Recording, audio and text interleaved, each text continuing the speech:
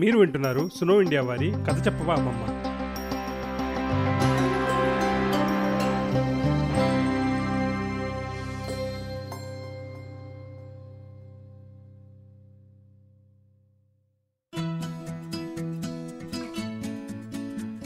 సునో India శ్రోతలకి, ముఖ్యంగా Eshwari stories for kids, అదేనండి కథ చెప్పవా అమ్మమ్మ లిజనర్స్కి పాడ్కాస్టర్ డి చాముండేశ్వరి అభివాదాలు, గ్రీటింగ్స్ చెప్తున్నాను.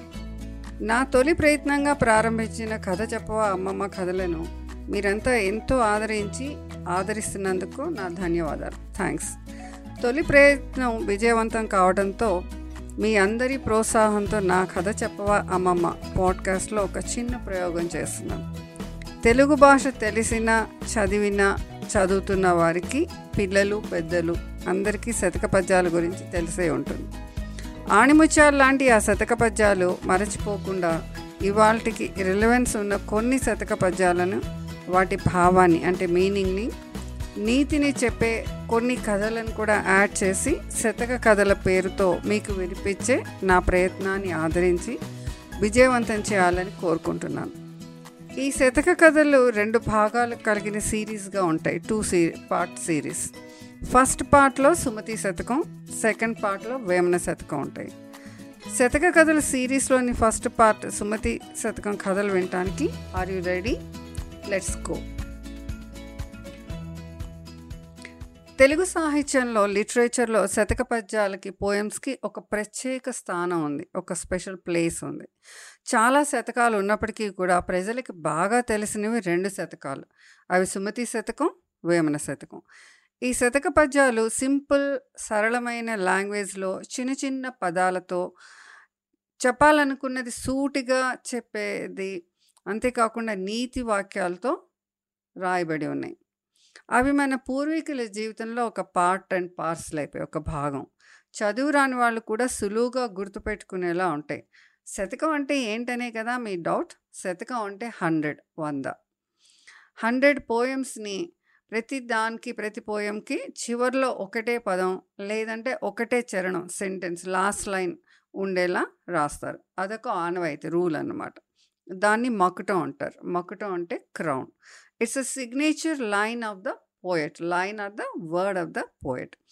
సుమతి శతకంలో 108 పోయమ్స్ ఉన్నాయి.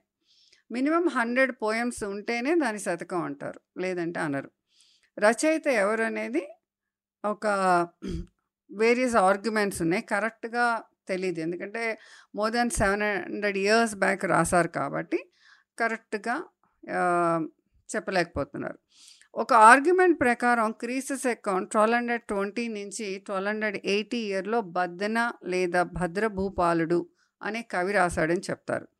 కాకతీయ మహారాణి రుద్రమదేవి కింగ్డంలో ఒక చోళ ప్రభువు అని కూడా అంటారు.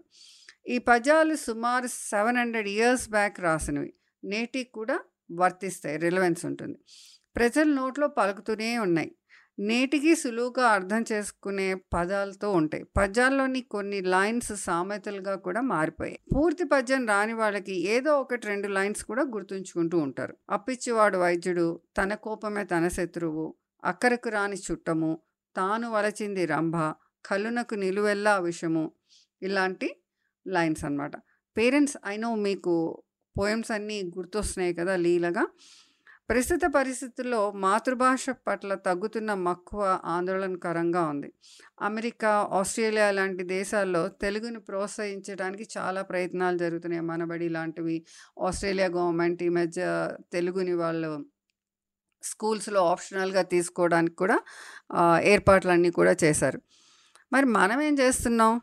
తెలుగుని కేవలం 10th క్లాస్లో పాస్ మార్క్స్కి కావాల్సిన ఒక సబ్జెక్టుగా మాత్రమే చూస్తున్నాం. అందువల్ల కాలక్రమేణా తెలుగు నేర్చుకోవడంలో, చెప్పడంలో కూడా చాలా మార్పులు వచ్చాయి. భాష మీద మక్కువతో నేను చేస్తున్న ఈ చిన్ని ప్రయత్నమే నా ఈ శతక కథలు. పిల్లలకు సులువుగా నీతి అర్థం అయ్యేలాగా మీ పిల్లలకి దయచేసి వినిపించి ప్రోత్సహిస్తారని భావిస్తున్నాను. శతక కథ సిరీస్లో మొదటి భాగం సుమతి శతక కథలు విందామా మరి నెక్స్ట్ ఎపిసోడ్లో? థ్యాంక్ యూ ఫర్ లిజనింగ్ కథ చెప్పవా అమ్మమ్మ. నవతరం పిల్లల కోసం వినిపిస్తున్న మోరల్ స్టోరీస్, అదేనండి నీతి కథలను ఆదరిస్తున్నందుకు. ఈ కథ నా మినీ సిరీస్ శతక కథల్లో ఉంది. 100 ఏళ్లుగా వాడుకలో ఉన్న ఆణిముత్యాల లాంటి నీతి పద్యాలను పిల్లలకు సులువుగా అర్థమయ్యేలా కథల రూపంలో చెప్పడానికి చేస్తున్న చిన్ని ప్రయత్నం ఇది. మీరు మరిన్ని నా కథలను మా sunoindia.in వెబ్సైట్లో వినొచ్చు. ఈ నా పాడ్కాస్ట్ని మీరు ఇతర పాడ్కాస్ట్ ప్లాట్ఫామ్స్ అయిన ఉదాహరణకి Apple podcast, Google podcast, Castbox, Spotify, Jio Saavn, Gaana లేదంటే మరీ ఇతర పాడ్కాస్ట్ ప్లాట్ఫామ్స్లో కూడా మీ చాయిస్ని బట్టి వినొచ్చు. అంతేకాదండి, sunoindia.inలో మరొక తెలుగు న్యూస్ షో కూడా ఉంది. దాని పేరు సమాచారం సమీక్ష. ఇతర వార్తా మాధ్యమాల కంటే ప్రత్యేకంగా లోతైన అవగాహనతో కూడిన వార్తలతో ఇది ఉంటుంది. ఆంధ్రప్రదేశ్, తెలంగాణ వార్తల సమాహారం. దీన్ని కూడా విని ఆదరించండి.